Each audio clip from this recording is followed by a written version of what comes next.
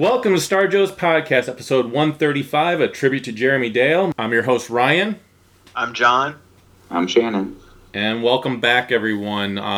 This is actually a special episode of Star Joe's because we lost someone who was very close to a lot of us, one of our own, really, which is Mr. Jeremy Dale. He was a comic creator and just all-around great guy. He was, when you hear just, boy, he was a good guy, I mean, that's the definition of who Jeremy was.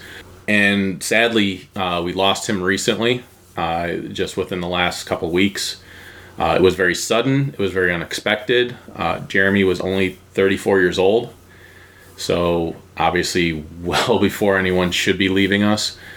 I felt compelled. I'm not a comic creator, but with this show, I able to do some creative stuff, and I wanted to do something for Jeremy because, again, we've lost some people that are tied to Star Joe's in the past, such as like Ralph McQuarrie and things like that, but no one that we knew on a personal level, and Jeremy was definitely somebody that we knew on a personal level. I only met him a couple times, but John and Shannon knew him very well, especially in the last few years, and Robert also did know him very well. Unfortunately, Robert couldn't join us tonight because he wasn't feeling too well this evening, but he told us to continue with doing the show and just to pass along his condolences. Like I said, Robert got to know Jeremy pretty well. In fact, Robert spoke to Jeremy at New York Comic Con this year, and so that was only, maybe a couple weeks before, unfortunately, we lost him. Yes, since a couple weeks ago. Yeah. So like I said, we wanted to do something to honor him. And so what this episode is, even though it is going to be sad that we lost him, we wanted to celebrate who he was, his work. I actually, in between some of the episode of this episode, I'm going to insert some interviews. So you'll actually get to hear Jeremy talk about his comic creating when it comes to Skyward, when it comes to just creating comics in general. There was an interview by Previews World. There was one by Dork Shelf. There was a wrap-up interview after Free Comic Book Day in 2011 that I watched, and all of them seemed like really good, would give you guys a really good idea of who Jeremy was. There's also, at the end of this episode, is an interview done by a man named Kurt Sasso, who did a 26-minute interview with Jeremy. And unfortunately, the video only got about 20 views because this video interviewer just doesn't have a big following right now.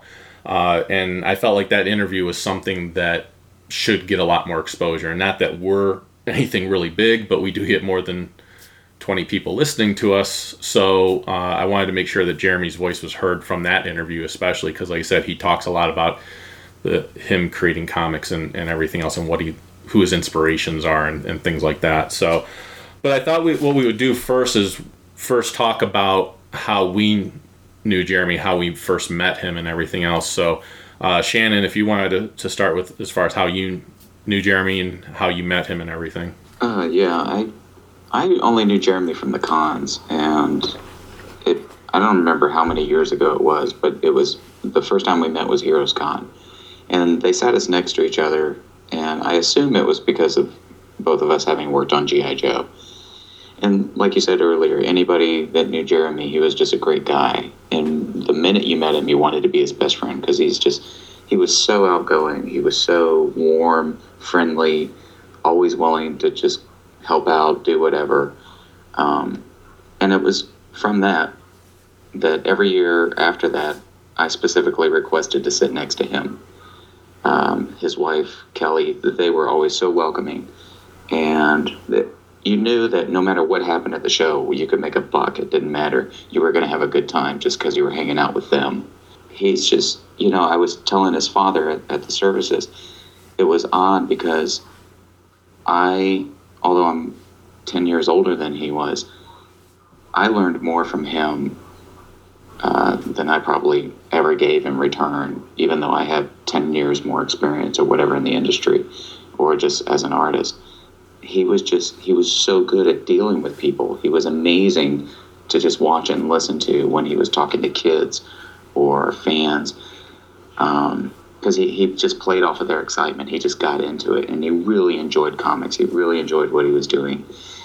And he knew how to communicate that. Like most artists, especially myself and other people, can tend to be very shy and introverted until they get to know you. But Jeremy just had that way of connecting with people instantly. He was just a great guy, and you always wanted to hang out with him. Nice. John, how did you meet Jeremy? And So when I first started going to conventions and learned about getting sketchbooks and started working on a Joe book, I actually found Jeremy through DeviantArt and his work there. I was not reading the Joe comics at the time, didn't know of his connection to the 2-pack comics until later, but we went to Baltimore in 2010, and Jacob and I both had brand new sketchbooks ready to go, and got in line for Herb Trimpe, and Mr. Trimpe, as usual, was not necessarily at his table right on time, and so we started walking around, and I ran into Jeremy. I recognized his name from the Deviant site, and we started talking, and over the next little bit, actually, he initiated both our sketchbooks. He did a Shipwreck for Jacob and a Cobra Commander for me, and I went through his original art. I picked up a page from 21B, which was his version of the silent issue, and as we sat there and we just talked and a lot about G.I. Joe and just comics in general. And Jacob at that time was drawing quite a bit and pulled out his little portfolio, as it were, and started showing them, and they started giving him some pointers on what to work on. And Kelly was doing a lot of inking for Jeremy at that time, and so she gave him a pen and said, "Why don't you try this and see if this helps as you're working on your art?" And so we had a great time talking to them. Obviously, went around the show the rest of the day. We went back to our hotel room that evening, and Jacob pulled out one of his sketches, and it was a Star Wars sketch, rather, Obi-Wan and Qui-Gon Jinn, I think, and he took that pen that Kelly had given him and started inking the pencils. And then the first thing he wanted to do the next day was to go back to them to show him what he'd worked on. And so he, first thing in the morning, get right back there, get right in front of him and show him what he'd worked on, and they gave him some pointers. And we're just really fortunate. We went to several events that they attended, the Acme Free Comic Book, Greensboro, North Carolina, and I won a sketch a day contest that Jeremy had at one point, and nice. It was funny because he initiated another sketchbook for Daniel. He actually drew Quinn from Skyward before I believe he published his first self-published issue 0, I guess, or issue 1 at the time. Yeah. But yeah, just over the years, got to talk to him, and in 2012. There was the rain out year at Greensboro where the tent that all the artists sat in fell under, collapsed in the rain. Oh, jeez. Keith Knudsen was there. He would remember this too. And so after the official show was over, we went in there, had gone to lunch or dinner rather with Keith, and we came back and all the artists were still hanging around. And so I stood there and talked to Jeremy for, I don't know, maybe an hour. Talked to him for quite a while, just about different things and the Atlanta art scene and what he was working on, and he was doing some sketches here and there. But I was really fortunate. We got to see him in I guess, what was it, September, Shannon, at Baltimore. Had dinner while we were there, and so we're just very, very fortunate to get to know Shannon. Obviously know Shannon. Get to know Jeremy and Kelly as well, who is one of the sweetest people you ever meet, with one of the coolest sketchbooks you'll ever see. She has a Firestar sketchbook, Firestar from Spider-Man: Amazing Friends, and nice. Some of the neatest sketches from some of the greatest artists on the planet. It was always fun. I got to spend some time with her at Baltimore. We were looking at sketchbooks while I was waiting for Walt Simonson. But sure. So, the infamous wait. The infamous wait, yes. Which go to a couple episodes in the past where John talks about that. And I actually met Jeremy because of you, John. I heard the name Jeremy Dale before. But really didn't have any way of piecing how I knew that name. When I went to Baltimore the year after you met him, I remember you pulling me aside and saying, "Hey, you really need to meet Jeremy Dale." He, because I was constantly networking, constantly looking for people to bring on the show and everything else that had some ties to G.I. Joe or Star Wars or Transformers or anything. And you're like, he worked on Joe. He's a great artist, great guy. You really need to meet him. So I went over there kicking and screaming. No, I went over there and was like you said, just super nice guy, very welcoming, was very excited to talk to me and everything. And I actually bought, I think at the time he had like the trade of Skyward, which was self-published at that time. And so it was in black and white, other than the cover had a little bit of color to it and everything else. But so you could really see his artwork in that. And I was like, all right, yeah, I'll pick this up and I'll take a look at it. Looks interesting. I mean, the characters and the drawings and everything else, they look like something I would like. So I was like, all right, I'll go ahead and pick this up. And I believe it was the year after that, I still had not read it. And I was like, but I wanted to get something signed by Jeremy, which is, I think the issue I got signed by him was the same issue that I ended up getting an original art page from, which was the G.I. Joe 2-pack one with Tomax and Xamot in it. And the issue was 36 and a half. So it takes place between 36 and 37 of the Marvel run. And it was called A Bad Day at the Circus. And so I had him sign that issue. And then I was looking through his original art pages, and there was a page there that had Tomax and Xamot, and it had Duke and Flint. I love Tomax and Xamot, and I love Flint, so I was like, all right, I'll accept the fact that Duke is in this issue, on this page. But no, it was an awesome looking picture. It's one of my most treasured possessions that I have, because it's just a beautiful page. And like you said, he could not have been nicer, and Kelly, like you guys have mentioned, is just fantastic. Very welcoming, and will interact with you even when Jeremy has to be focused on his drawings, because he's there to to do sketches and everything else along with meeting the fans. So there's times when he'll be sketching and he'll still interact with you, but Kelly does a great job of kind of filling in that time as well, and talking with the fans and everything else, so that he can get some work done as well. The one regret that I did have was this past Baltimore, I wasn't able to go. My plan was that Baltimore next year, I was planning on coming with the blank sketch cover of Skyward, which was issue number 2. The variant for issue number 2 was a blank sketch cover. And I wanted to buy an original page from Skyward, at least one, if not more. And I wanted to have him commission him to draw Quinn and Jack, the dog, kind of in a back-to-back fighting stance pose with Link from Legend of Zelda. I knew Jeremy was a big fan of Legend of Zelda. I'm a huge fan of Legend of Zelda, and you can definitely see some of the inspirations of that in Skyward. So I thought those would be 2 great characters to have on a cover. Sad to say that isn't going to happen. However, I did reach out to an artist that knew Jeremy as well, Chrissy Zulo, and she's actually going to draw that for me.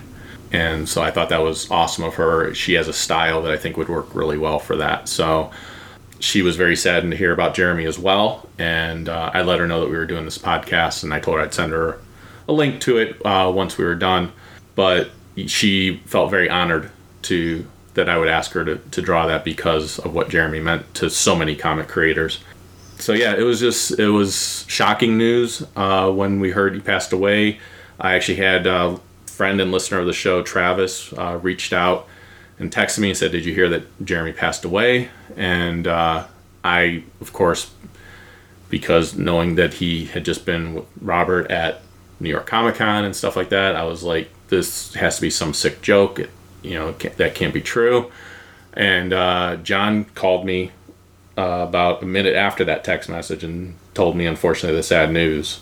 So even though I never really had a chance to express, how much Skyward meant to me, I mean, it's honestly one of my favorite comic series ever, even though it's short-lived. It means that much to me. It just really spoke to me. It's a great all-ages thing, which I think is part of the reason I loved it so much. And I know that's why Jeremy loved it too. He was all about the all-ages comics, so...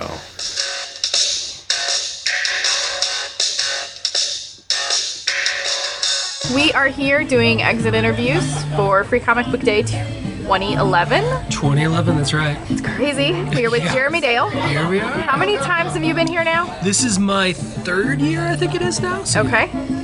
What are your thoughts after your third year? they still run a great show here. They really do. Acme has been great to us.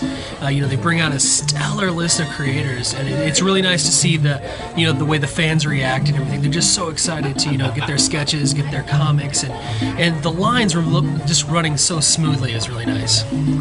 What was the coolest thing you drew today? Oh, the coolest thing I drew. Oh my gosh. I don't know. I would have to say the Snake Eyes fighting Godzilla would probably be the best one I had. Wow. Yeah, That yeah. sounds complicated. Well, I kind of obscured part of it. I had one of his paws covering most of the action there. So yeah, I didn't have to go too overboard with it. That's cool. Did you have any strange requests? Yes, always strange requests, regardless of what event it is, what show. And I think the weirdest one for me today was a G.I. Joe character dressed as a Confederate soldier.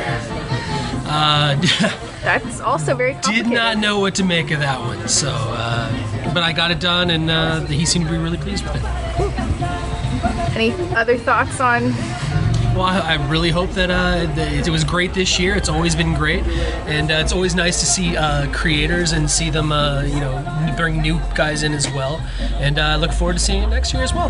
Cool. Thanks for heading up from Atlanta. No, thank you.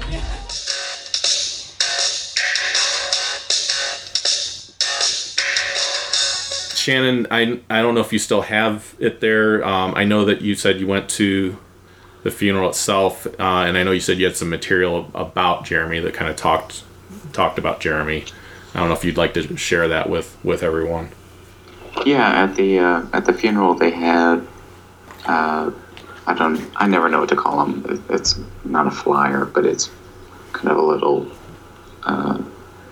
commemorative about Jeremy. Yeah. And it has a brief kind of summary of him.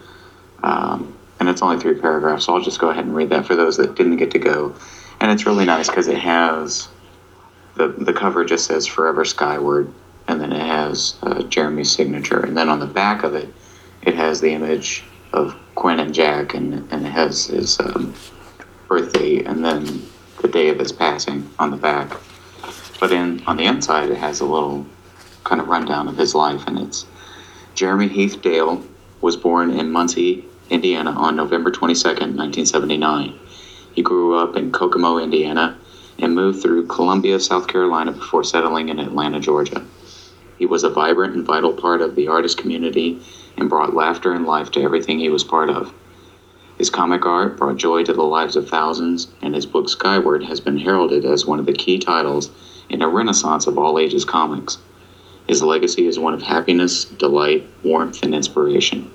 He is survived by his mother and father, Heather and Terry Dale, his brothers Jerry, Carrie, and Brett Dale, and his wife Kelly Dale, and his dog Kirby.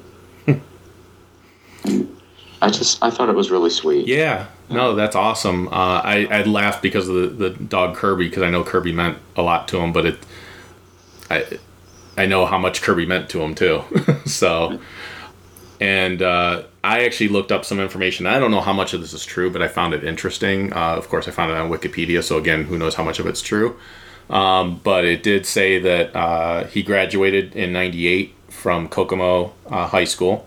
He published his own comic called Thin Cage and was selling it to his classmates for $1 during lunch breaks, which I found very interesting. He attended Olivet Nazarene University and created strips for the school newspaper. His first published work was in 2003, a comic book series called Trust, which he wrote and illustrated. The story revolved around a young man's quest to understand the mysteries behind his parents' past. In 2007 is when Jeremy was brought on as an illustrator for the G.I. Joe Real American Hero 25th Anniversary comics. And those comics were included with the two packs of action figures that started in 2008. So originally the 2 packs, for those that aren't familiar or that might be familiar, they started off with just reprints of original Marvel comics. And I think there was like 4 of those or 5 of those. And they were so popular that Hasbro said, hey, let's do maybe some original stuff. Some of those took place in between the Marvel issues. So some of those stories took place. And they were written by Larry Hama. And Jeremy did, I think, 6 of them. Not all of them took place in between issues of Marvel, but some of the first ones did. In 2008, he was a Harvey Award winner for Pop Gun, which was an Image comic. I also, from one of the interviews I listened to, found out that it's kind of interesting that his dog's named Kirby, because when he was asked who are some of his inspirations for art, he said Jack Kirby and Mike Wieringo were a couple of the people that really inspired him. So I assume that's where the dog's name of Kirby came from. Yeah, I think he even said at one point that he was going to name him Kirby and then decided against it because he thought that was just too obvious. I will say the one thing that I am grateful to see, especially because I think it will honor Jeremy a little bit more, is the IDW hardcovers of the A Real American Hero run include those in-between issues. So issue number 21 is followed right away with issue 21 and a half. I think that's pretty awesome. And I like that they did that. And I will say for a fact that those will be issues that we do cover as we get further and further into our Kessel Run episodes, where we review those old G.I. Joe issues. Most likely, I don't know, it depends on the story, but I know for issue number 21, we'll cover the original issue number 21 and cover issue 21 and a half, or 21B, I think it was called, which is, it's basically the same story told from a different perspective. You're going to do it in sign language, right? Right, exactly. So it's silent. What we're going to do is going to be silent. I'm just going to hold pictures up to the microphone. There you go. So, yeah. But I think it would be very, I was intending to do that all along, and I think that would be a really good way also to kind of respect the work that he did and everything on those type of issues. But for those that didn't know his ties to G.I. Joe, that's where his main tie comes from. But he was a big fan of G.I. Joe in general. I know last time I talked with Robert, or we talked with Robert, he said that when you talked to Jeremy, he had such a love for the property and everything that he just got excited about it. Which I think, from what I've heard from a lot of people, that's kind of how he was about comics and anything he threw himself into, was that he was just very passionate about stuff and very excited to be involved in stuff. So it was pretty cool. There was a lot of, not to jump in, but yeah. There was a lot of discussion about that at the services. Yeah. That Jeremy was just one of those guys that someone was saying they would come up to a table, like they'd be standing there and talking to him, and some kid would come up to the table and Jeremy would be like, hey, what's your favorite character? And the kid would be like Iron Man or whoever. And he would just instantly start jabbering with them about all the cool things about Iron Man and, whatever their other stuff. But he just had that energy, like you were saying about comics. He loved comics, and he loved all comics. Yeah. And to him, it didn't matter what you read as long as you were reading. Yeah. And he just loved it was a passion of his, and he wanted to share it with anybody that had that same passion. Yep. And and I will say, speaking of the services and everything else, I know another person that knew him pretty well was Tom Feaster, and he posted on Facebook about Jeremy and the services and everything else, and talked about Skyward, and basically said, told people, go out and read Skyward if you want to know who Jeremy is. Just read Skyward and you'll know instantly who Jeremy was. And I made a comment saying, well, it would be so nice if Action Labs or whatever, did something to pay a tribute to Jeremy as well, whether it's just collecting the, all the issues into one volume with like a nice hardcover or something like that, or just to do something. And Tom said that there was some talk around doing something. Nothing definitive yet or anything like that, but there was definitely some talks that people wanted to do something. I know that he was he did 9 issues of Skyward, and that he had 3 issues that were already solicited, including a trade that collected those 3 issues. Because there are 3 trades out there right now that encompass those 9 issues, so each trade has 3 issues in it. And then there was already solicitations for issues 10, 11, and 12 with variant covers and the traditional cover, so those were already done, and I don't know how far in the story was already done, but I think it would be awesome, to have a collected edition that had the 9 issues, and even if it's incomplete work, just to kind of see some of that and see the covers that were going to be done. I think it would be an awesome tribute to him, because again, that comic was Jeremy. That was all 100% Jeremy. So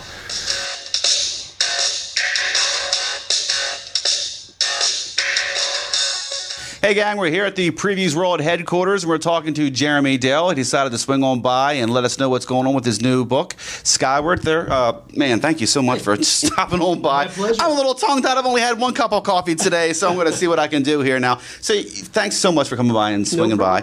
It was issue number 300 of the catalog. It just came out that the book was announced as an ongoing series, so that's what caught our eye. We wanted to know what was going on. Tell us about the book, man. What's going on? It's only in issue number 5, I think, that's here in the catalog, but an ongoing series. I mean, what's going on? Skyward's my new creator-owned series from Action Lab. It's a fantasy adventure about a group of people that are facing off against the impending invasion of their homeland. If you like comics like Bone or Telos, the Studio Ghibli films, or video games like Legend of Zelda or Secret of Mana, it's going to be right up your alley. It's been a huge success so far. The first 2 issues have sold out through the distributor, you guys here at Diamond, and worldwide, I guess, as well. We're going back to second printing as we speak. I just approved that right before I got on the plane to head up here, and I'm too sunny in Baltimore, as I said earlier. But those sold out, and now we're going to second printing, and actually, we are getting a huge amount of press because Invest Comics just named it the number 7 on their top 10 list of the most valuable comics that have been released or created in the past 2 years. So that's a really big deal. That's a nice tip of the hat right there. Yeah. How long have you been working on this story? I mean, you're only on first couple issues here, but tell us a little bit about the origin of the project. Yeah, I've been working on it for a few years. It's something that I've really wanted to do because I've done licensed books like G.I. Joe or video game work on Marvel Kapow for Marvel Comics, things like that, or the NFL Super Bowl issue this year. And I was kind of getting tired of doing some licensed books, so I wanted to do something of my own and something with a little bit more heart. And I was kind of getting tired of getting those pitches from writers or editors saying, hey, I got this book, it's perfect for you. It's a zombie apocalyptic tale and everything. It's just too dark for me right now. I've already done a lot of that in comics, and so I wanted to do something of my own. And Skyward's it. It's a light fantasy book, and I'm really enjoying it. It's going to be going off in a really big direction. The main character is Quinn and his dog Jack here. After a traumatic event, he ends up going off into a strange new world that he didn't know existed. He lived in the middle of the woods and with his parents, and because of something that happens in issue 1, I won't spoil it for you, but he gets sent off on his own, and he finds a whole new set of creatures and characters that are incredibly fun to work on right now. All ages books seem to be more or less something that's up and coming now. I think that creators like yourself are starting to see how it's really a good idea to give the kids something to start growing up on.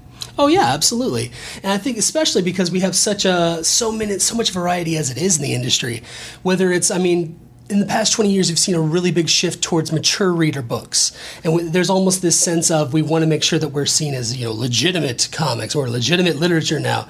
But at the same time, we've almost abandoned that all ages aspect of comics. 20 years ago or whatever, when I was a kid reading books, every book would be considered, I guess, all ages, except for, I guess, Watchmen or The Dark Knight Returns. Right. And I kind of wanted to return back to those days when just about anybody could pick up a comic. And no matter what age you are or how new you are to comics or old you are to comics, it's something you might enjoy. Now, moving forward with the series as it starts taking off, you're not going to be the only cover artist, I think, that's going to be doing these books. It sounds like you got a line of some other people that are waiting to put their pens and what's going on? Oh, yeah. Starting with issue 3, which, as we're filming this right here, comes out in, 2 weeks or something like that. We have a bunch of retailer incentive covers that are starting up by a who's who in the industry of artists that are just really blowing my mind with the covers they're turning in. Guys like Stefan Rue and Mike Norton is doing issue 4. Kari Randolph is on issue 5. Randy Green. Laura Martin's doing a lot of the colors. Phil Noto. We also have Andy Price, Gene Hodge, Chris Giarusso, Brandon Peterson, Mark Brooks. So many more names that we can't even talk about right now, and it's just a huge list. You must be pretty popular. I'm enjoying it so far. No, You these got guys. superstar status. That's a lot of guys have people to been talk about, friends man. For years, and I'm really happy that they were able to, donate their time and energy to something like my book. Well, good luck to you, brother. Thank you so much, man, for talking to us. My Folks, pleasure. Skyward, look for it at a comic shop near you, right? It's out there. You're bound to have a lot of fun with it. Keep the faith. Keep reading comics.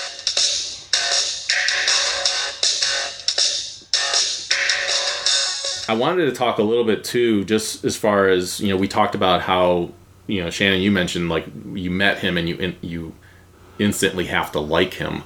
I was going to mention some of the people that he got to do variant covers, because there was a variant cover for every single issue. The first one, he did the variant, which was a convention exclusive, and then there was the blank sketch cover, which I mentioned. But number 3 had, and I might be butchering some people's names, so I apologize, but Stefan Roux, who was known for work on New Mutants and Teen Titans Go. Then we had Mike Norton was on issue number 4, which he's known right now for doing Revival, and he does his own comic called Battle Pug. Then we had number 5 was done by Kari Randolph. Number 6 was done by Randy Green, which Randy Green's known on Witchblade and X-Men. Phil Noto on Black Widow. On number 8, it was Chris Giarrusso, who's known for G-Man. G-Man. Yep. Number 9 was Gene Ha, who's known right now on, not right now, but was known recently on Action Comics, and he did Top 10. But then on number 10, 11, and 12, we had David Peterson, who's known for Mouse Guard, Craig Russo, who's known for independent comic called Perhaps-Nots, yeah. And then number 12, to celebrate a full year's worth of Skyward, there was going to be a limited run of variant cover done by Darwin Cook. Wow. And I've seen the covers for these. You can find them on the internet and everything else. And the Darwin Cook one was absolutely amazing looking. And again, these were just, I'm assuming all of them, I know a lot of them were, but I assume all of them were just people that Jeremy got to know at the conventions and everything, like you were talking about, Shannon. And then they were happy to see a comic like this succeed, so they wanted to help contribute to that. Well, and part of it is it was just Jeremy, you know. It seemed like he knew everybody. Yeah.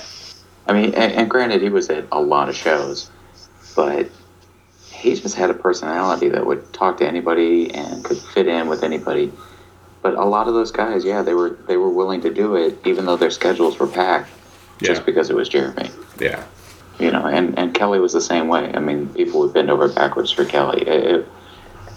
It was funny because we were talking about it at the services that they were like salt and pepper shakers. You didn't have one without the other. You know? And you couldn't picture them with anybody else. Yeah. You know what I mean? Like, you see some couples, it's like, oh, yeah, you kind of see why they're together. When you met them, there was no doubt this is the person they were supposed to be with. Yeah. That's awesome. That is awesome. And that's like, when I started looking at the list of, like I said, these creators and everything else, I was like, and like I said, commenting on Tom Feaster's page and everything else, I was like, and then looking at Skyward and seeing this world that Jeremy created and everything else. I mean, there's some creators that are good storytellers as far as writing, and then there's some that are good artists. And Jeremy was, when you read Skyward, he is honestly an awesome mixture of both. I mean, and I'm sure, like you were saying, him and Kelly, were like two peas in a pod and everything else. I'm sure he bounced stuff off of Kelly when as far as stories and everything else. And I'm sure she helped strengthen the stories for him and everything else because they worked so well together. But I know it's like one of the things I was thinking of too when I was communicating with Tom Feaster and looking at these creators and everything else, I was like, and the world that he created, I was like, man, it would be so awesome. I don't see it I don't see it happening, but it would be so awesome if there was like kind of like what they did in Mouse Guard, where it was like Tales of the Mouse of the Guard, where it was other creators that came in and told stories in that world. I would love to see like other creators come together and do little short stories that are collected in like a trade format or hardcover or something like that, of telling stories in this world that Jeremy started creating.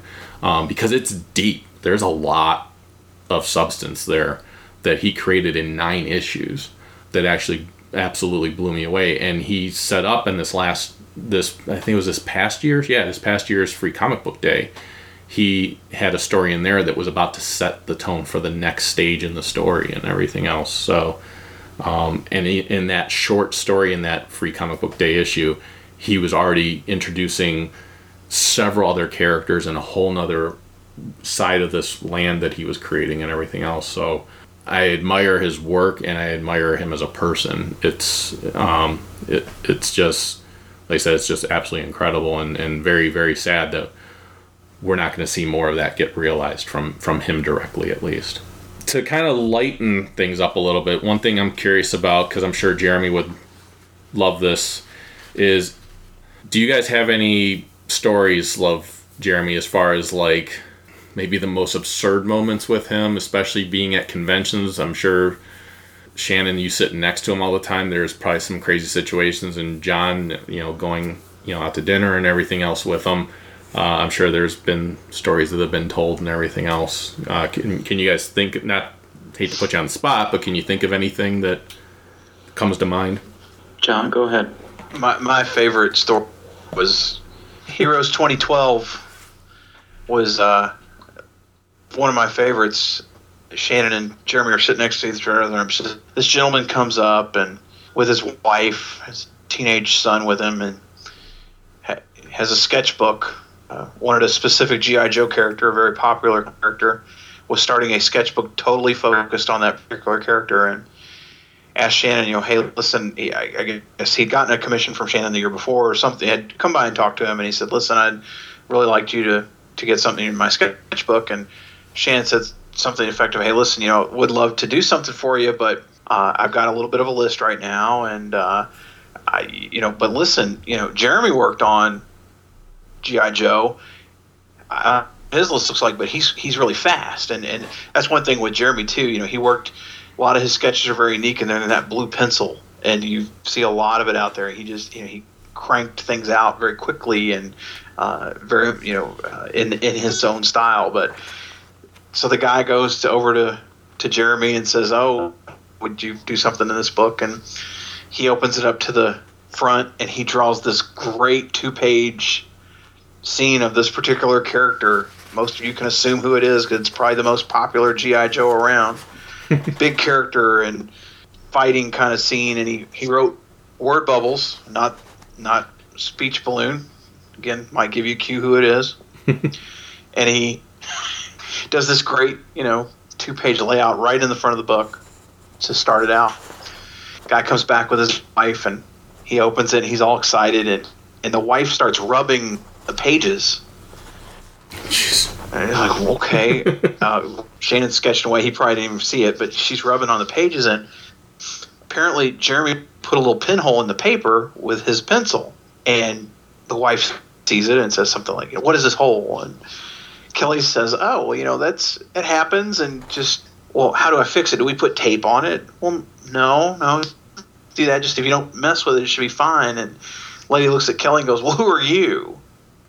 Well, I'm your wife. Oh, okay, great. All of a sudden it's like a whole other conversation.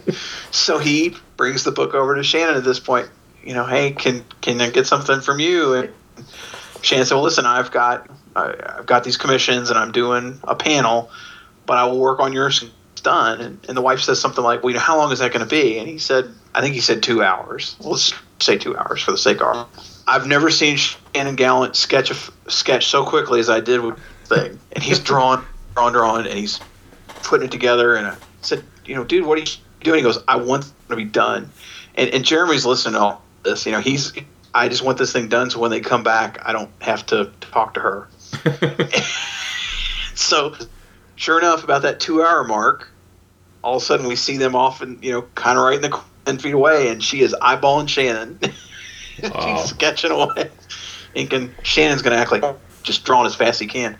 And so he finishes the mission, and he shuts the book, and he puts it over on the corner of the table, which I've never seen him do, where the person can see that he's done this. And she comes back to the table, and she comes to the table with the husband. The husband opens the book to the second page. He's done this really nice composition of this character that everybody knows, and same thing, kind of rubs on it. Maybe that's her thing. I don't know. Rubbing on it. He pays him. He's thanking Shannon, and she kind of snarled, and they went on, and or somehow the comic up about the hole in the paper again, and they get out of earshot. And Jeremy suddenly says, "Well, if you didn't buy a sketchbook with recycled paper, maybe that wouldn't happen." Oh, jeez. Because the cheapest sketchbook known to man. Wow. To me, it was hilarious. Only because, especially like I said, this lady was so snarly, and, Sure. and when Kelly said something when she's rubbing the paper, the holes in there. How do we fix it? Do we put tape on it? Oh no, I'm his wife. I was waiting for the moment that he asked that I would say something. He would ask if I was, because I was totally prepared for an answer. It did not happen, but I'll never. But I just know when they got out of earshot, Shannon, again, you may not remember, but I just remember Jeremy just basically shouted out, you got this cheapy sketchbook, and that's why you got a hole in paper. Nice. Yeah, it was fun. I don't think I'll ever forget that. It was priceless. Yeah, that's awesome. That is awesome. That's funny because I did not remember that story until you told it to the point where it was dropping the book on the corner of the table.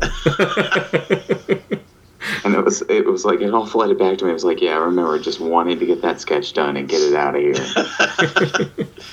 I think Baltimore this year, too, we learned, we were with another artist who shall remain nameless, so his wife doesn't know. He taught us sign language table with Jeremy and Kelly about how to signal his wife when they wanted to be amorous. And that was really funny, too. I was sitting next to Kelly, and Jeremy was next to me on the other side. And do you remember that, Shannon? No. No, I was drunk. I'm not going to say who it was because I don't want to get him in trouble. Sure. But they have a fairly newborn or a newer baby and other children in the house, and apparently he had learned enough sign language to be able to cue his wife if they were wanted to be intimate, so nobody would know. They make this signal, and that was the cue, and we're all just howling at the table when he's telling this story. That's hilarious. Jeremy, that was at dinner. That was at dinner. Yeah. Yeah. Yes, Okay. All right. Yes. That was a lot of fun too. That was quite humorous. Nice. Shannon, you remember anything in particular? Yeah, I've got one story that's, when you put it in perspective or you put it in context, it seems highly inappropriate. But so when I was at the services, and I was talking to Kelly, the thing about being at the service was as much as I love Jeremy and Kelly, everybody there at the service were people from Atlanta, or most of them were people from Atlanta or his actual family. Yeah. And so I felt kind of weird because it was like, as much as I liked Jeremy and we talked and we'd actually grown closer over the past year or so, I felt like the third wheel kind of situation. Gotcha. And so when I was talking to Kelly, I was like, look, I just really appreciate you letting me come. I just felt like I needed to be here. And I go, despite the fact that, I wasn't as close to Jeremy as everybody else was. And she said, no, she goes, you don't need to worry about that. And, I don't remember exact words, but because I'm sure she's going to listen to this at some point. But she said, don't worry about it. You were closer to him than you probably think you were. She goes, but you gave him one of his favorite laughs. I said, what are you talking about? And she goes, this story that, and she told me the story, and I'll say it in a second, but she said it would come up on him occasionally, and he would just start laughing, and I would ask him, what are you thinking about? And he would tell me, oh, it was that Shannon story. Well, what happened is, at the last Heroes Con, and I was sitting next to Jeremy, and we'd always play catch-up. Everybody that you sit next to at a con, you always end up playing catch-up. And so I'm talking to Jeremy, he goes, well, what's been going on with you lately? And I said, well, just doing work and thinking about the future and things I need to do and get organized. He's like, well, what do you need to, what do you got to get organized? I said, well, I've been thinking about burial plots. And you mentioned that the last time we talked. Yeah. And he even told me that story at Baltimore. Yeah. And it was like he busted out laughing. And he goes, well, all right then. So then it became like this running gag. Yeah. And it's like, well, what are you doing? Oh, nothing. What do you think about burial plots? And it was funny because he was stuck in a hotel room in Kentucky for some con. And that morning, I was watching like MeTV or Cozy TV, one of those retro channels. Yeah. And they had Morgan Fairchild on there, and she was plugging burial plots. Right? And so I sent him the website and this like video that went along with it. I was like, a little light reading for while you're alone in the hotel room. Well, and wasn't that the same day that we recorded the animated episode? Yes, it was. Because we were saying like he's sitting in a room in Kentucky thinking of burial plots. We could have had him on the show for talking about cartoons. Yeah. Yeah. So that was. That's funny. No, and I think, at least from what I've heard of Jeremy, again, I don't have as close a connection as you guys did, unfortunately, just because I didn't get to see him enough times.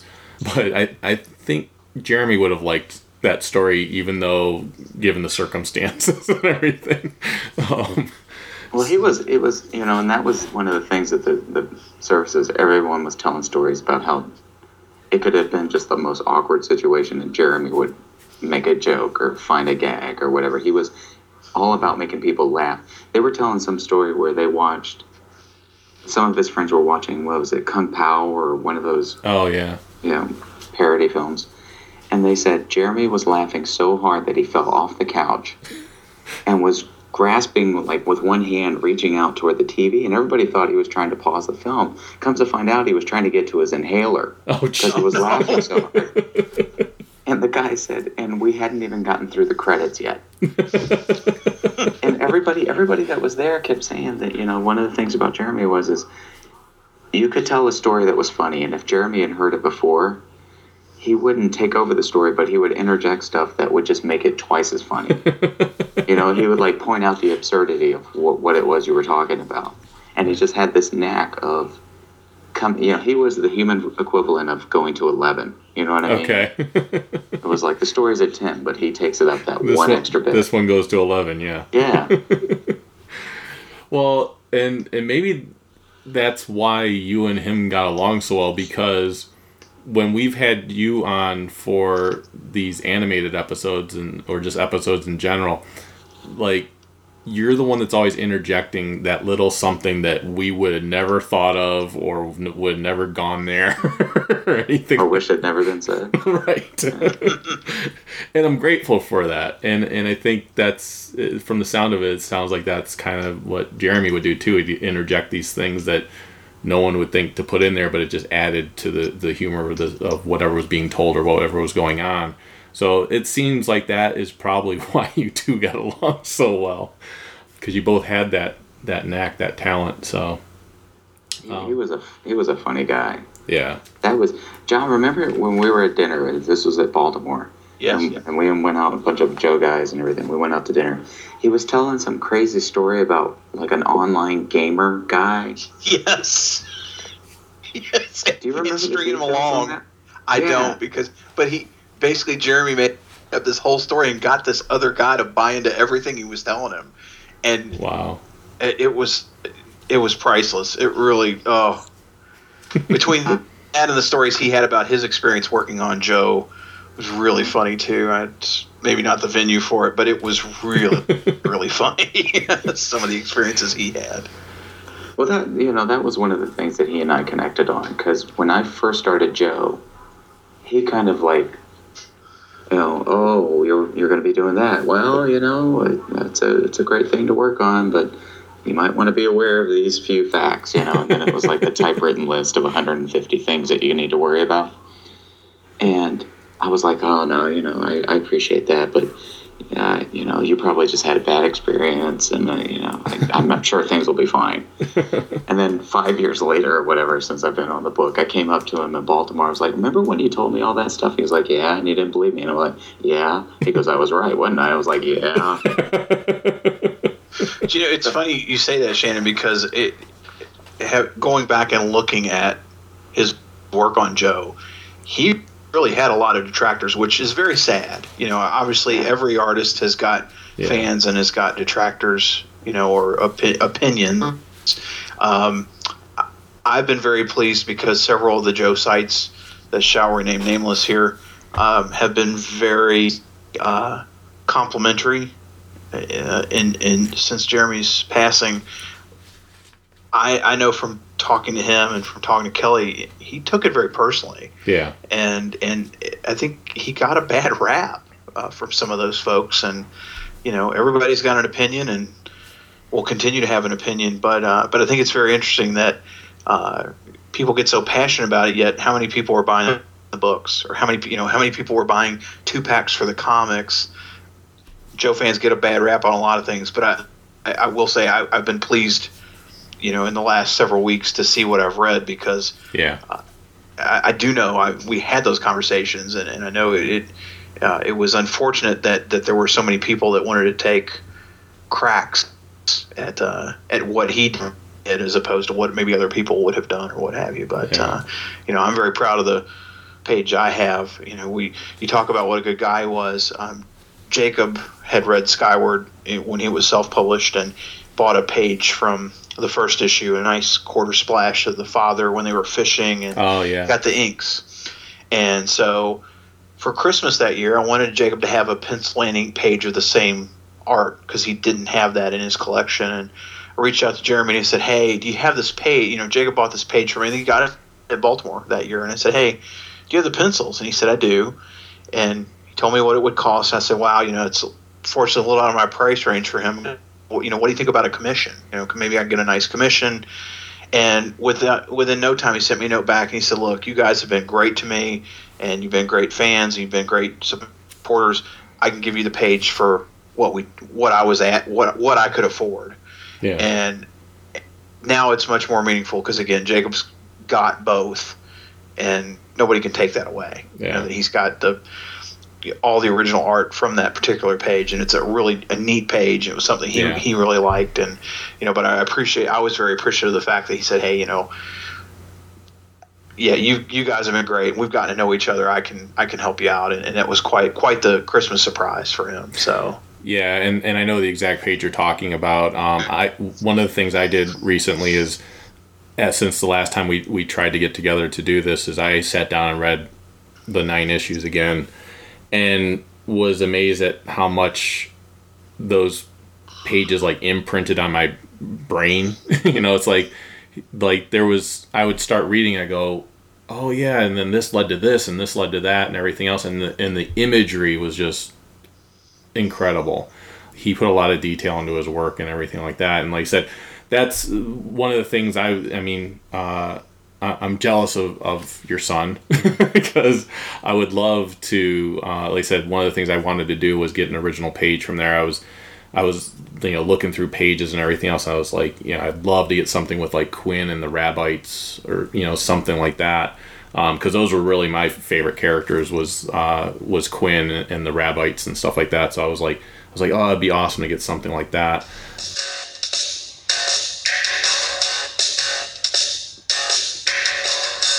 So, Jeremy, tell me a little bit about what you're working on now. As I understand, you've been doing Skyward, you did a few pinups in Mice Templar. Walk me through what you're working on now. Right now I'm working on Skyward. It's my creator-owned book. It's a light fantasy adventure series. I don't like to compare it to a lot of things like a lot of creators don't, but if you like the Legend of Zelda video games, it's an approachable fantasy. It's not the really big, thick kind that can be hard to digest for a new reader. I'm also working on a Marvel licensing game for the iPhone and Android market. I think it's called Marvel Kapow or whatever. And so I'm working on some of that right now. In fact, in the airport on the way back from this, I've got to start drawing that. Nice. Yeah. So tell me a little bit about how you found the convention experience so far, because you came to my attention through conventions, in just that you had a really familiar and friendly style. So I found you in the conventions, but I know you've been doing the circuit, you've done a few tours. Tell me a bit about how you've... tell me a bit about how that came about. Honestly, when I was coming into the industry, I kind of saw it as I need to do some career building, and what's the best way to do it in a unique way. A lot of guys do it through certain books, and it can be really hard to break in, say, if you're going to go through the big two. And I honestly thought that if you get your name out there with the local markets, hitting different conventions around the country, around the nation, around the world, you can really build that audience naturally, organically. So I started hitting a few shows a year, and it eventually started building up into something bigger. And once I got the gig on G.I. Joe a couple of years back, then shows were inviting me and offering me the comp tables and the stuff that they do. And so it's made it a lot easier. I couldn't do it without that half the time. And so that's why I'm able to do as many shows as I do each year, is that the shows have been great. They've invited me out. They've taken care of me, and they just treat us well. Your style is definitely evocative of Mike Wieringo, the late great Mike Wieringo. What other inspirations have you had? Do you have in regards to your art style? Oh, absolutely. Mike Wieringo was a big inspiration to me, especially his stuff on Telos and his Fantastic Four run just blows me away. And anytime he would draw Spider-Man, like on his blog and everything, and. A lot of the guys that inspire me are some ones that probably would surprise people, but, Jack Kirby, Will Eisner, the two legends, those guys, I look to them every time I'm starting something to keep the energy and to keep the storytelling smooth, for Cariator for its different reasons. And also, I really, really enjoy Bill Watterson of Calvin and Hobbes. I think he brings something to the table that a lot of comic artists, could even learn from, even though he was doing it in a more cartoony style than most guys tend to approach. I'm trying to bring some of that to the table here. You also work with your wife in regards to she does colors or inks? Inks, yeah. So tell me a bit about that process and how it sort of both helped your art and sort of helped your relationship, was it? Well, honestly, I can ink. I wouldn't say I ink well. It's not something I like to do because it feels like I'm drawing it all over again. And once I'm done with the page, I want to put it away and do the next one or whatever. A couple of years ago, Kelly was like, wow, I'm home. I get home from work or whatever. She works as a psychologist. And, you're working these late nights, and she wanted to spend time with me. So she would start, doodling, and I would print out like scans of my artwork for her to, practice with on inks.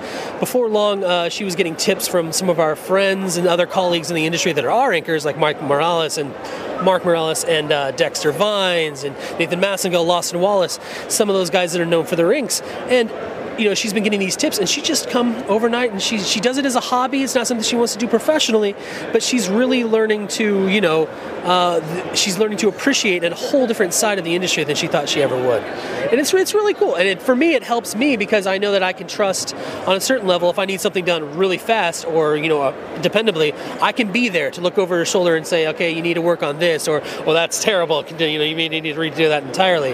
And so it's, or she's doing something right, With Kelly, it's nice because I have that voice right there, and I don't work in a studio with other artists. And since I don't at this moment work in a studio with other artists, it's nice to have that feedback live right there in my home. Right on. So lastly, we've got to ask, we're dorkshelf.com. What is on your dork shelf? What do you collect? What's the first thing that you grab in the event of a fire, the first thing you'd love to show off when people enter your house? Honestly, it's my original art. I have original art all over my studio. My studio is my drawing table, my computer, original art all over the walls. You can even see the walls. And then a bookshelf with all my graphic novels and comics. So if there was a fire, I would go right for my original art, and that's like, guys like Michael Ringo, you Darwin Cook. I have, Francis Manapul, just Chris Sprouse. His work on Tom Strong really blew me away, and so I loved his inked line on that. And everything from George Perez to Alan Davis, I have those on my wall. And those guys inspire me each time I sit down at the table to start another page. Very good. And we can find you at jeremy/dale.com and on Twitter at Jeremy Dale, one word. Beautiful. Jeremy, thank you so much for your time, man. Cheers.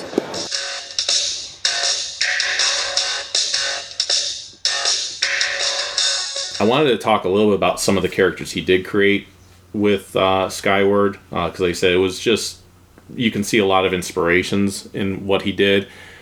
But you had Quinn, which is the main boy character, and I don't know about you guys, but you definitely see a lot of Link, Legend of Zelda inspiration in that character. He gets a sword from his father, and here we find out it's got magical properties and like slicing trees and goblins and stuff like that.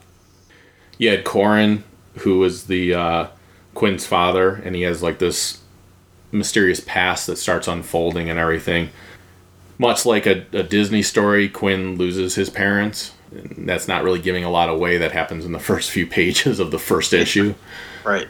And he's got Jack the dog, and Jack travels with Quinn on the adventure that he's being thrusted into. And Jack is definitely, when you when you see Kirby, you can definitely see where the inspiration came from with Jeremy's dog.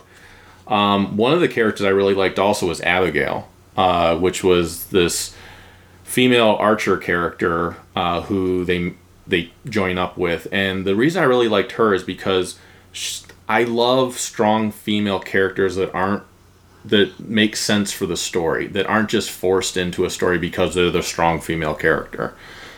She's hot. Well, yeah, that helps too. And there was like a whole like love triangle thing that was starting to build up also, and then you had the Rabbites like I was mentioning earlier, and they were just really cool. And the one that cracks me up the most is the General Ja, which is this like Arnold Schwarzenegger sized rabbit. And he's basically the leader and everything.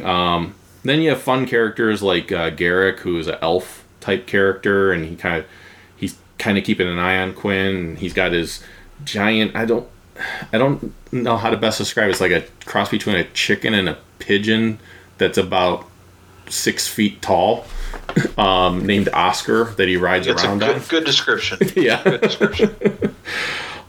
And then when you look at some of the villains, there's Herod, who's basically the main villain of the first 9 issues. He's the one that kills Quinn's parents. And you have his Slog Riders, which I thought were fun characters. They ride around these creatures, and they reminded me a lot of the goblins from Labyrinth.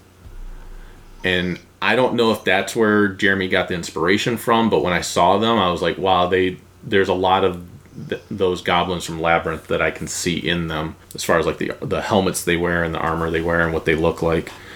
The other character that, again, I don't know if Jeremy was a fan of the character, but I kind of saw some of this character in him, was the ninja style assassin character named Scarrigan. Reminded me a little bit of a Deadpool type character. And like I said, I don't know if Jeremy was a fan of Deadpool or not, but it wasn't the quiet assassin type character. He would make little comments. Yeah, full of wisecracks. Yeah. He definitely did a lot of Deadpool sketches over the years, so I would not be surprised if he wasn't a fan. Yeah. So you had characters like that. You had some creepy-ass characters like the Vox, which were these robed messengers of these kings that Herod was working for. So, and then he was actually starting a whole new line of characters called the Berserkers and everything that were going to be, they were a whole nother land in Skyward, in the Skyward story. One character, this is just my theory with it, but there was a character called Exodus, who was this mysterious masked warrior who fought with the king of Three Rivers. So Three Rivers is this big town, this big city, and there's a king there, queen, and this character named Exodus shows up, and he's masked. He kind of looks like Darth Revan from the Star Wars EU. Right. And he in issue 9 he actually removes his mask, but you don't see it. Only Herod sees who it is, and he says, "It can't be you." My guess, I don't know, but my guess is that it's actually Quinn's father, that he somehow lived. Even though it's the only thing that keeps me away from thinking that is the size is not the same. The size of Exodus and the size of Corrin were not. I think Corrin was a little bit bigger than Exodus was, but Exodus was also under a robe and everything else. So that was my theory, and I might never know what the truth was behind who that was. But like I said, it was fun because he put in mysteries like that into the story and everything else, and like I said, when I would read it, I would kind of see these inspirations in there. Like, again, I have no idea if Jeremy pulled this from this, but he did the short story with the large spirit bear, called The Grim, and all I could keep thinking of was John Candy from The Great Outdoors going, "Big bear chase me, big bear chase me." So it just had that kind of look because it was like scarred up and everything else. And I remember the bear in Great Outdoors was scarred up and everything else. So I was like, I don't know if he pulled from that or not. This was definitely a scarier bear than that one, but that's the first thing that would pop in my head. So I found it interesting too that issue number 10 that was supposed to come out was actually going to be a $1 issue. I don't know if you guys knew that or not. It was going to be it was supposed to be deemed a great jumping on point and everything else. And to me, that just shows, I don't know if that was Jeremy's decision or Action Lab's decision or a combination of both, but I could definitely see Jeremy coming up with that thought of like, hey, let's put this one out there for $1 just to get people jumping onto it, get kids jumping onto it and everything else. Because I think it was one of those titles that once you started reading it, it was hard to not be reading it. And I've mentioned many times on this show, Skyward was the title that was on the top of my stack every single time I got it. It didn't matter what else I was in the middle of reading, what else I was interested in. The second I got that issue, that went right to the top of my stack, and I probably would read each issue like 2-3 times before I finally like put it in my red pile and stuff like that. So they say it's sad that we won't see any more of his vision go further, because I mean I'm sure there's a lot of potential there for more things to happen with the story and with where it could have gone, but and it's sad that we're gonna be missing just a great guy. And that's the thing, like he can create something that's fantastic, but let's face it, there's a lot of creators out there that create something fantastic and then you meet them and they don't live up to the expectation that you. All right, I said I was sorry. Whatever, Shannon. Shannon, if I didn't like you, you wouldn't be on the show as often as you are.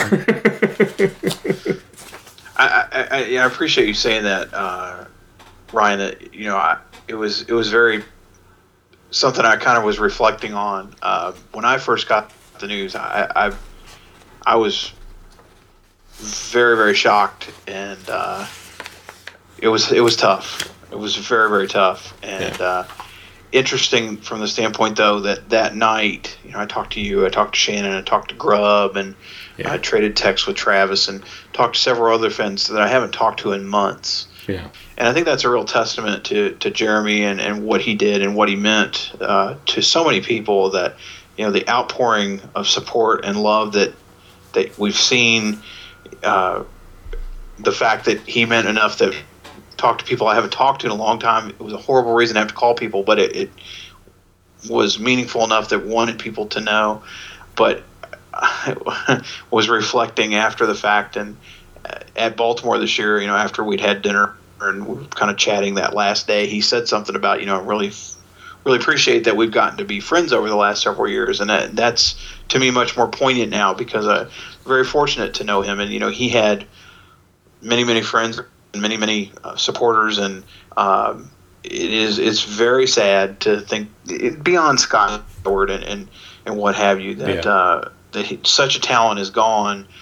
Such a great guy is gone, and we're going to go to conventions next year, and he won't be there, and it will be very visible. I mean, it will be because, like Shannon said, he was at everything. It seemed like I think he was doing 40 conventions and signings this year. I mean, it seemed like all the time he was doing something. Yeah. So, just a very unfortunate situation, but I'm really, really glad to see how much outpouring of support there's been, and. As I think I'd even said on Facebook, just even a little piece of the comic book community, really proud of that fact, and seeing especially with the GoFundMe sites and how much money people have put together so quickly to help. It's been great to see that so many people have been able to contribute and want to acknowledge and want to share that, share the friendship, the love, the compassion that they have for him. I think it's just a real testament to that. Yeah.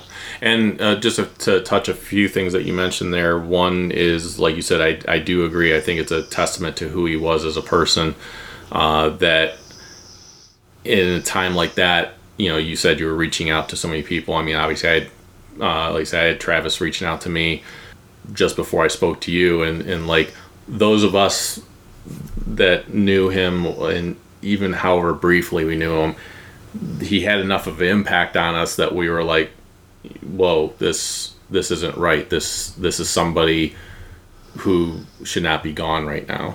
And because of such a great guy that he was and everything. And I know I've mentioned to some people before, he's gone, but he's not gone, because he touched every single one of us in a very emotional way, that we want to put that outpouring out there and help and do something. Like I said, I wanted to do this episode because I felt like I needed to do something. This was my outlet to do that. So he did impact everybody, and it brought a lot of people together. Like you said, the conventions are going to be very different without him being there, because especially from what I know of him, Heroes and Baltimore are going to be the two ones really missing him a lot, because he was at every single one of those, and a big focal point as far as the comic community and everything else interacting with him at those shows. And so, like, I have every intention of being at Baltimore in 2015, and it's going to be weird for me to walk in that door and not know that I'm going to be able to see him. So yeah, it's going to be a very different world for us. As far as the GoFundMe, I am going to put a link to that with this episode. I had every intention of doing that, and I know in the recent episodes I mentioned the Toys for Tots campaign. I would rather see that money go towards the GoFundMe, to be perfectly honest. Not because Toys for Tots isn't a deserving charity or anything like that, but I mean, again, this is one of our own that we lost, and if we can help out in any way, I would rather see that money go towards the GoFundMe to help Kelly out and everything. So you guys out there, if you were thinking about donating for the Toys for Tots, I will provide the GoFundMe link for both this episode, and when this episode goes out, I will post it on the Facebook page as well. Please give whatever you can. Not that she's one to ask for it either. That's the one thing too, is I know Kelly's a very strong individual, and she would never ask anyone to do this for her, but that's all the more reason why we want to do it for her. So any last thoughts, gentlemen? Anything else you wanted to say in regards to our friend that we lost?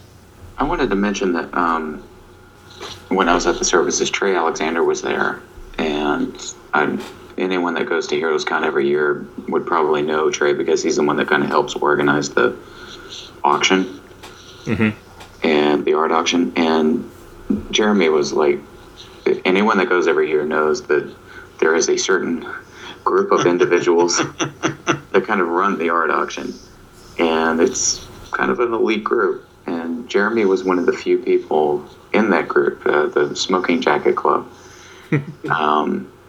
But anyway, I was talking to Trey, and Trey is already in talks with Shelton to try and do some type of commemorative event next year at Heroes Con. Oh, that's awesome. So there's definitely going to be something happening. I don't know yet if it's going to be some type of fundraiser in his honor, as you know, like the Michael Ringo situation, the scholarship. Right. I don't know if it's going to be something like that. I don't know if it's going to be a book that's more of a commemorative. Trey had been talking about wanting to do an installation that was about kind of like the people that we've lost every year, kind Gotcha. of a reminder. But something's definitely going to be done. I know, and he and I talked about this, it's not going to be the same, as you were mentioning, and especially for me, Heroes. He was just, Trey was telling me that Jeremy came to his first Heroes, won one of the sketch contests, that they always hold. Right. And the next year he came back as a professional. So that's how tied into the show he is, or was. Yeah. So the Heroes Con has lost one of their. It's a family show, and Jeremy was all about kids and all about families and getting families into comics. So it's a big blow to Charlotte. It's going to be hard for me, because every year when I came and set up my stuff, I expected him to be next to me. So it's going to be a rough one, but I had even thought about not going, but I can't see myself not being there. Right. Because just to honor Jeremy's memory. So anybody that is looking to come to Heroes, it's going to be an event just to say one last goodbye, if nothing else. Yeah, and I'm hoping one thing, if nothing else, maybe Robert and I can plan something, just a little something. We can talk to some of the coordinators and everything else, because we do have some contacts that can help us with that. Is JoeCon? It would be nice if they did something, even if maybe, I know Robert was talking about doing a special print for JoeCon, specifically for JoeCon. Maybe it could be something that honors Jeremy, even if it's just Robert doing something like that. But like I said, I can definitely reach out to some of the coordinators and people that know the coordinators, and kind of see if they have anything in mind, or if there's something that could be done. Hell, even if it's just the show is in memory of him or something like that, is put in the program or something like that. That would mean a lot.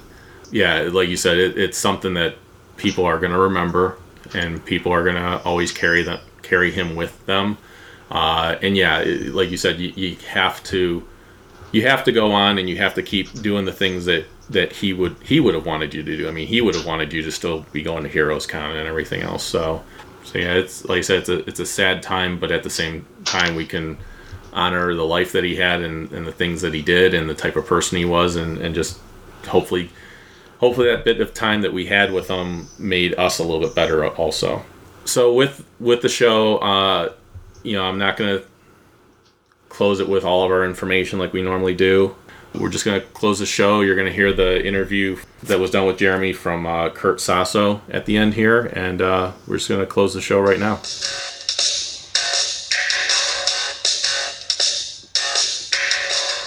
All right, good afternoon, evening, everyone, morning, wherever you are in this fine Saturday, whatever day it is. TGT Media is an entertainment industry interview show where we interview the creative people from the internet in the comic, film, TV, music, and video game industries.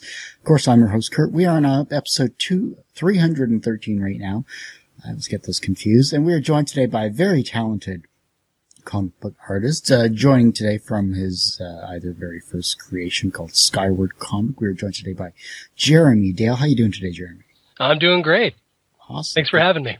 Anytime. I'm always love having a person that's been in the industry a while, done some many great works in the past with G.I. Joe, along with many other aspects. But starting off here, what is Skyward all about? Because I've read Skyward, the very first issue, and I'm intrigued by it. I'm really excited about it. Oh, that's awesome. That's great to hear. Skyward's my new creator-owned fantasy adventure series. It's about a group of people that come together to fend off against the impending invasion of their homeland. It's an all-ages action fantasy, so if you like things like, obviously like Telos or Bone, the Studio Ghibli films, things like that, it's going to be right up your alley. Awesome. Good stuff. Now, being that you've worked on other projects in the past that are not your own creative content, why did you want to do Skyward then? Precisely because I've done others, things like that. I've been doing, a lot of license work over the past several years, from G.I. Joe to the Marvel video game, Marvel Kapow, things like that for the last several years. And so I kind of got the itch to do my own creator-owned book again. And that's where Skyward came from. I saw that there was a real lack of an approachable all-ages fantasy that could be used and to get just about anybody mainstream into the industry, or, just bring back readers for that matter. And so seeing that, I decided to develop Skyward. Do you find that besides, like you said, there's a serious lack of all-ages fantasy comics, though, was this something like kind of in the back of your head that was gnawing on ideas of possible stories that you wanted to write? Oh, absolutely. In fact, the first Skyward images I ever drew were during my time on G.I. Joe. While I was working on the licensed books, drawing Cobra Commander and Destro and all those guys, I would be, doodling these little fantasy images in my head and having fun coming up with, backstories and things like that. So when I got the opportunity to take on the book, I jumped at it. Nice. And you're working with, is it Action Press? Action Lab. Action Lab. Great guys over there. Yeah, I've heard a bit about them. I'm glad that they're taking Skyward under their proverbial book wing, so to speak, and Yeah. really helping you out. Now this is going to be a graphic novel. This isn't going to be a web presence. It's going to be a comic book as well as, digital comic, things like that as well. It's going to be just about everything you can imagine. The more venues you can get it out there, the better, right? Comixology and the whole bit like exactly. Comixology, Comics users. Press, yeah, all of that. Nice, good stuff. Well, talk about some of your characters here because, the young boy and I'm not going to spoil it, but the young boy goes through a traumatic experience because, he has to set his path, his tale. First off, let's get the boy's name and why did you want to create him in this particular image? Well, Quinn's our everyman. Quinn's the guy that's going to be taking us through this weird, fantastic world around him. And from he's a very young boy who was brought up in the middle of the forest in a very normal kind of, secluded life. And he didn't really get a good picture of what the world would be like outside of that. And unfortunately, there's this event that leads him out into this bigger world around him. And along the way, he finds that there's weird, fantastic creatures. There's these amazing peoples. It's just a very diverse, landscape for him to explore. And that's Quinn. And it almost reminded me a bit of how, pardon the comparison, Batman started. In essence, where it's just it is. It's the classic hero's trope. The hero's trope where something has to happen to be a catalyst to kind of push him forward into an all new world. What about writing this type of book here? Because I'm not familiar. Are you both an artist and a writer? Are you yes. Awesome. I'm the artist and the writer of this book. Yeah. Nice. So then writing this type of book, though, obviously, I don't think it's a real big change from what you're used to doing, but kind of go through your process as to your thinking of the next few books that you're going to put out for this series. Well, and especially with Skyward, I want to make sure it stays fresh. There's a lot of stuff that, especially at the beginning, may seem a little bit cliche to those that are used to reading, fantasy tropes and things like that. But with Skyward, I'm just trying to keep it so that you're constantly guessing, you're constantly on your toes. You don't know what's coming next. By the time you hit the end of issue 3, you're completely befuddled. You have no idea where it's going from there. And I think you'll be surprised. You've read, say, issue 1, right? Mm-hmm. Yeah. I think you'll be possibly surprised just for how issue 2 starts. There's a much larger cast out there. And one thing I was telling somebody earlier was that Quinn and his dog Jack aren't so much they are the main characters as much as they are, say, the R2-D2 and C-3PO series. They introduce us to the larger concepts and characters around them. Mm-hmm. Then world building obviously is something very important when it comes to a huge fantasy world that you have here. Now, what are some of your thoughts into building a world from scratch? Well, first, you want to make sure that it feels like it's a full living world. With Skyward, I wanted to make sure that the backgrounds lived. They weren't just, a static building or a static tree or the same thing over and over again. Now, mind you, the first few issues do take place heavily in the woods, but I am trying to, mix it up and make sure each area of the woods looks like its own separate part, its own little cohesive unity, its environment of its own. With a book like this, you have to make sure that each character has their own purpose. You want to make sure that each character has their own, they have their own path as well, so that they travel along the road with you. If they're not doing that, then you're not doing your job as a writer, really. Well, you could toss in the occasional rock, just yeah. Yeah, we'll put in a rock here. That'll look good. We can spare the expense. Exactly. No rocks were harmed in the making of the background. Continuing on here, obviously, like there's the C-3PO and R2-D2 of your world. Mm-hmm. Who's the Luke, or are we going to see the Luke and the Leia and all that other stuff following this? Oh, absolutely. Absolutely. The cast of characters was designed specifically so that they'd have, some aspect to add to the plot, something to add to the overarching, just the grand master plan of where I want to go. I have it plotted through issue 18 at the moment, and it just continues to go through there. I'm currently drawing issue 6. I'm really enjoying it. It's hard for me not to spoil every last little thing that I'm doing right now while I'm talking to this. And in fact, I have to keep referring back during, say an interview or things like that, to make sure that I'm not spoiling things, because I forget exactly where everybody else is at the moment. You could occasionally let something slip and it'd be like, I mean,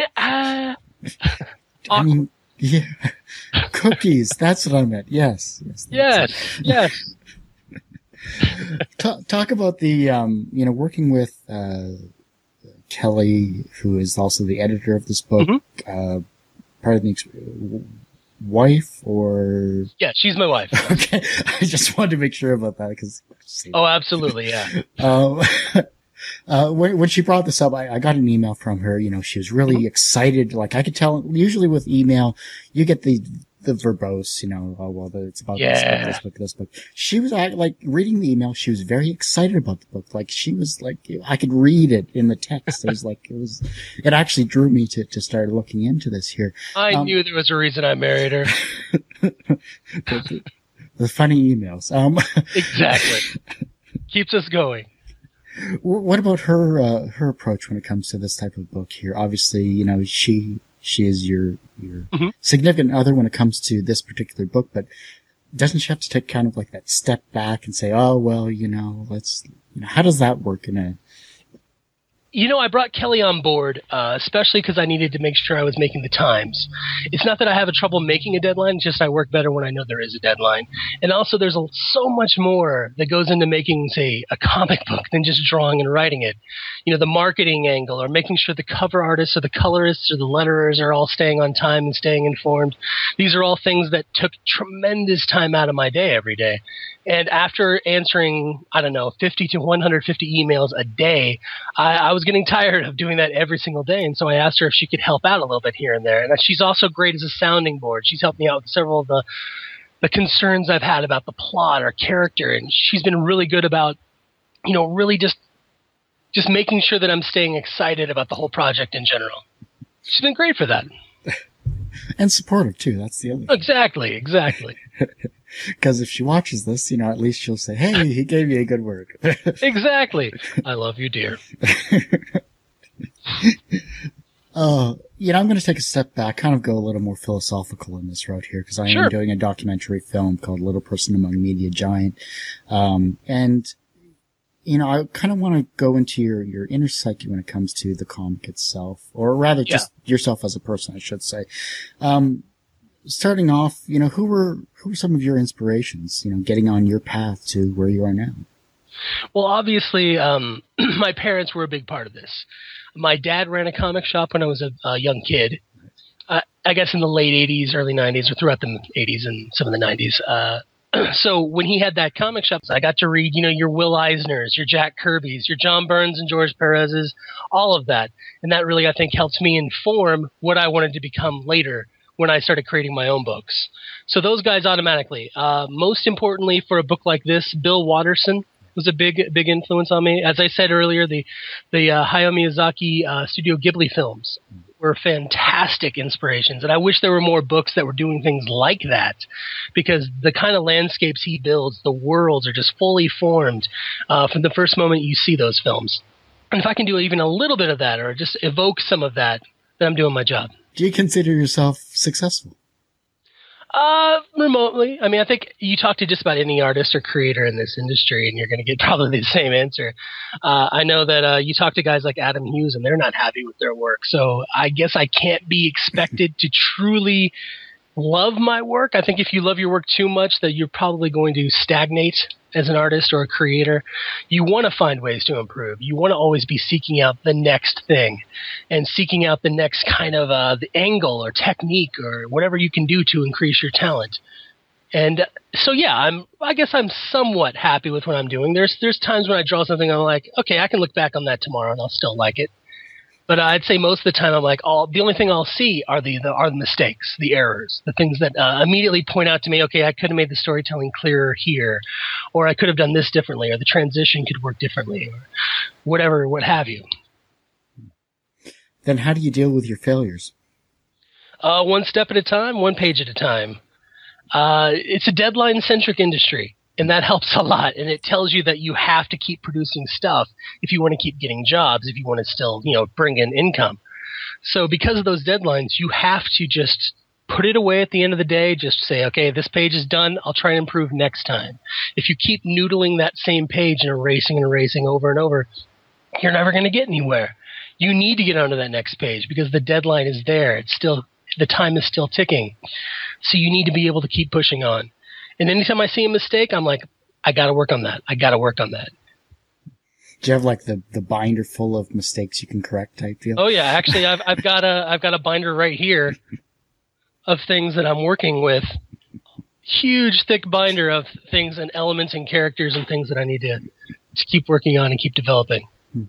What about the next generation coming through? We'll talk about your convention season, convention aspects in a second, but when it comes to the younger generation coming up, obviously, they look to yourself as inspirations, but how can they inspire the next generation? I think they can inspire just by buying the kind of books that they like. With Skyward, I'm hoping to bring in the new generation. I'm hoping to bring in guys that are more, guys and girls, I should say. Any gender is fine. Obviously, I was just using that as a blanket. I've been trying to bring in people that are more interested in, say, in the video game aspect. People that play video games because it's a large market and it's right up our alley. It's right next door. It's like our close cousins, and we should be appealing more to them. And I think with this book especially, I'm trying to add little elements that they'll say, "Oh yeah, that reminds me of this," or "That reminds me of that thing I love so much." And I think the way that they can inspire the next generation is simply by, telling people, expressing it. When they like something, send them a letter, send them an email, or just express it on a forum somewhere, because most of us creators, we're going to find it. We're looking for feedback. We work in a vacuum. We work in a very small space, and the only feedback we get is online, typically, or at a show, like a convention or a signing. Well, talk about conventions then, because, when it comes to your conventions, going to these cons, you're doing your commissions, you're doing your signings, everything like that. How's the fan interaction been for you personally? Honestly, I think, especially in person, I think it's universally positive. Online, obviously, you're going to get a lot of the haters and the trolls, and especially during my G.I. Joe run, it was hard to go online for a while. But I would say that in person, those are the people that are absolutely passionate about what you're doing or what they're looking for, what they're excited about. That's why they're there. They paid $20-some to get a ticket. Now they want to go in there and just feel the excitement, get riled up. And at shows, I find it really, really energizing to see just level of excitement and passion, like I said, that they're expressing. They're really excited about the product, and they're looking for new things to excite them more. And that's awesome. That's great to see. How do you stay excited then doing your job? I stay excited by, one, doing conventions and shows, and always trying to find interesting things to do, because there's a lot of work in this industry that you can get. Excuse me. There's a lot of work that you can get that isn't as exciting. There's a lot of, like I would say, I tell this occasionally, I would say 90% of the emails I get about working on new projects are from new writers or from somewhat established writers that want to work on a post-apocalyptic zombie book. And I've done like 6 of those at this point. I'm kind of tired of it. That's another reason I did Skyward, to do something a little bit more lighthearted, a lot more along the lines of what I want to do. Is something that, is approachable as opposed to just everything has to be dark and depressing all the time. I like it when people are excited, when they're smiling. When a hero is smiling, then they have superpowers, most of these guys in comics, right? If you have a superpower, how could you be frowning all the time? That's why Batman's frowning. I'll tell you. He's always in the dark. Why doesn't he get a tea party set up? Exactly. Enjoy it. You're rich. Oh no, I have to hold on to that brooding aspect or my bat powers will disappear. Oh no, exactly. I have a really developed backstory and family. They all love me. Wah. Oh God. At least Alfred understands me. Oh wait, is he dead in this issue? I don't know. Exactly. We'll talk about some people that kind of gave you some inspirational advice then as you were working throughout your career. One of the nice things about comics in the creator community is that nearly everybody is very open and understanding, and they want to help you get to that next level. They want to help you, achieve that dream that you're looking for. So there's a huge kind of not really official, but it's like unspoken, support group amongst the creators or upcoming creators. I know in Atlanta alone, and I know this is rare, but here in Atlanta where I live, there are dozens and dozens of top-notch comic book creators, from Adam Hughes to Cully Hamner, Laura Martin, Brian Stelfreeze, the whole Gaijin Studios crew of the old, all those guys are here. We also have the animation guys at Cartoon Network and Adult Swim are here. Awesome. And along the way, you're going to get a lot of kids from, out of art school, say SCAD is down here, or you get a lot of guys that are just looking for, how do I get to that next level? How do I get to where you are, say? And we're all really open about it. Typically, we want to help if we can, whether that's tips, critiques, whatever it may be. Have you personally mentored? I guess mentoring would be the proper word for this as well. Have you personally mentored anyone that has broken into the industry? Personally, not as much. I would say that it's a lot more the casual aspect with me. I haven't had a chance to have like the intern yet that some of these guys have had in town. And though online, there's a forum called Pencil Jack. That's an online forum for primarily comic book illustrators. And that entire website is populated by guys just looking how do I improve to get to that next level to become a professional illustrator. And I would say about 3 dozen or so guys have gone pro from that website, whether it's Robert Kirkman, who started at, Pencil Jack, or Corey Walker, Ryan Otley, a lot of his crew, Tony Moore. Mm-hmm. There was me, there's Robert Atkins from G.I. Joe and others like that. Just a huge list. Kari Randolph, he's incredible. Yeah, a lot of guys that have gone pro, and I've helped out a lot there by giving, good critiques or just trying to be there and give them business advice, which is something they really should teach. Creators in the industry. That's the one angle no one's teaching at, say, an art school, is how to do your taxes properly, because the IRS will come after you if you don't do it right, or how to keep yourself from going under, how to keep projects going, how to keep business coming in, that kind of stuff. Do you find that with the advent of the crowdsourcing, everything like that, the Kickstarters, Indiegogos, all that other fun stuff,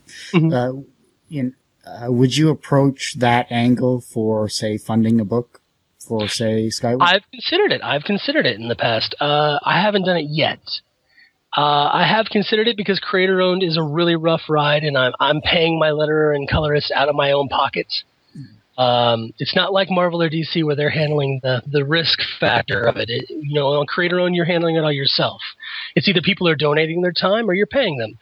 And so that's a really rough angle, and that's probably why I would start a Kickstarter, say, or an Indiegogo, as you said, is to try and help pay some of those expenses. Because I've got the publisher now. The publisher is now taking care of the initial cost of printing, so that helps out tremendously. But, paying the colorist, that's another thing entirely. Would I? Yes. Have I? Not yet. Okay. Then is there, we're coming towards the end of our interview here, and it's been actually very entertaining. I'm always enjoying this as well. Thanks. You're a funny guy. I like it. I appreciate that. Spoiler alert segment. Really, I figure I've been saying this for 5 years. I'd be able to say that simple word. Come on, professionalism. That's overrated. When it comes to a little teaser or something like that for the watchers and readers of your work, what do you have that are kind of like dangle that carrot in front of us, so to speak, when it comes to Skyward? Sure, absolutely. Right off the bat, war is coming. I'm building a big, gigantic battle that's going to be happening, I'd say, around issue 7 or 8 or so. And which is right after I finish drawing this issue. So it's really soon for me. But war is coming, and there's going to be heavy casualties, and there's going to be a lot of change that happens to the book, and a few huge surprises for people that have been following since the beginning. Nice. That's good stuff. Is there anything that I haven't asked you about that you'd love for everyone to know about, either about the comic, about yourself, anything that you want to plug? You know what? I'm a natural brunette. There you go. Other than that, no, I think I'm pretty good. My website's jeremydale.com, jeremy-dale.com. And Action Labs? And Action Lab is the publisher, yeah. And actionlabs.com or whatever it is. Awesome. It's Action Lab. Yeah, I think it's actionlab.com. Awesome. Good stuff. And they put out a great line of all ages stuff as well as adult fantasy in their Danger Zone line. But the all ages stuff they do, like Princeless and Molly Danger by Jamal Igle, just fantastic books. I'm really proud to be a part of it. Awesome. Well, hey, Jeremy, thank you so much for taking the time to do this. And I just want to say, I look forward to Skyward, the series. I know people watching this and listening to the show on iTunes will be happy to grab it any way, shape, or form. What cons are you going to this year? For the rest of the year, let me see, I have Comic-Con in San Diego coming up in a few weeks now.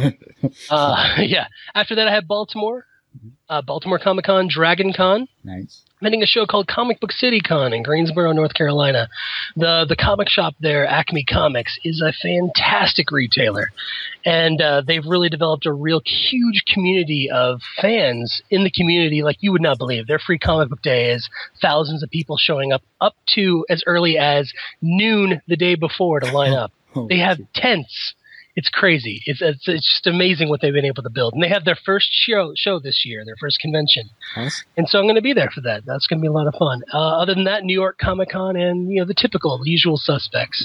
I usually try to have my convention information listed on my website. In fact, I'm getting ready to put up my signing schedule. I'm doing a signing tour in late July, early August, starting around there. And that's going to be going all the way through the East Coast, the Midwest, and beyond. So it's going to be everywhere. Awesome. Good stuff. Well, you got to come up Canada way, up north. Yeah. I've done a couple shows there. The Fan Expo Toronto show is fantastic. I'd like to do a couple more. I've heard some good things. Yeah, I'll be there this August for Fan Expo Toronto as well. Very cool. That's going to be fun. All right. Well, I will let you go. I really appreciate you taking the time to do this. And I hope that, check out Skyward, check out Jeremy Dale's work on jeremydale.com, as well as Action Labs, the publisher of this fine, wonderful novel, graphic, comic book extraordinary. Comic book. Celebrate the industry. Comic. Yes. Comic first. Awesome. Thank you. Thank you. That was a lot of fun. Oh, good.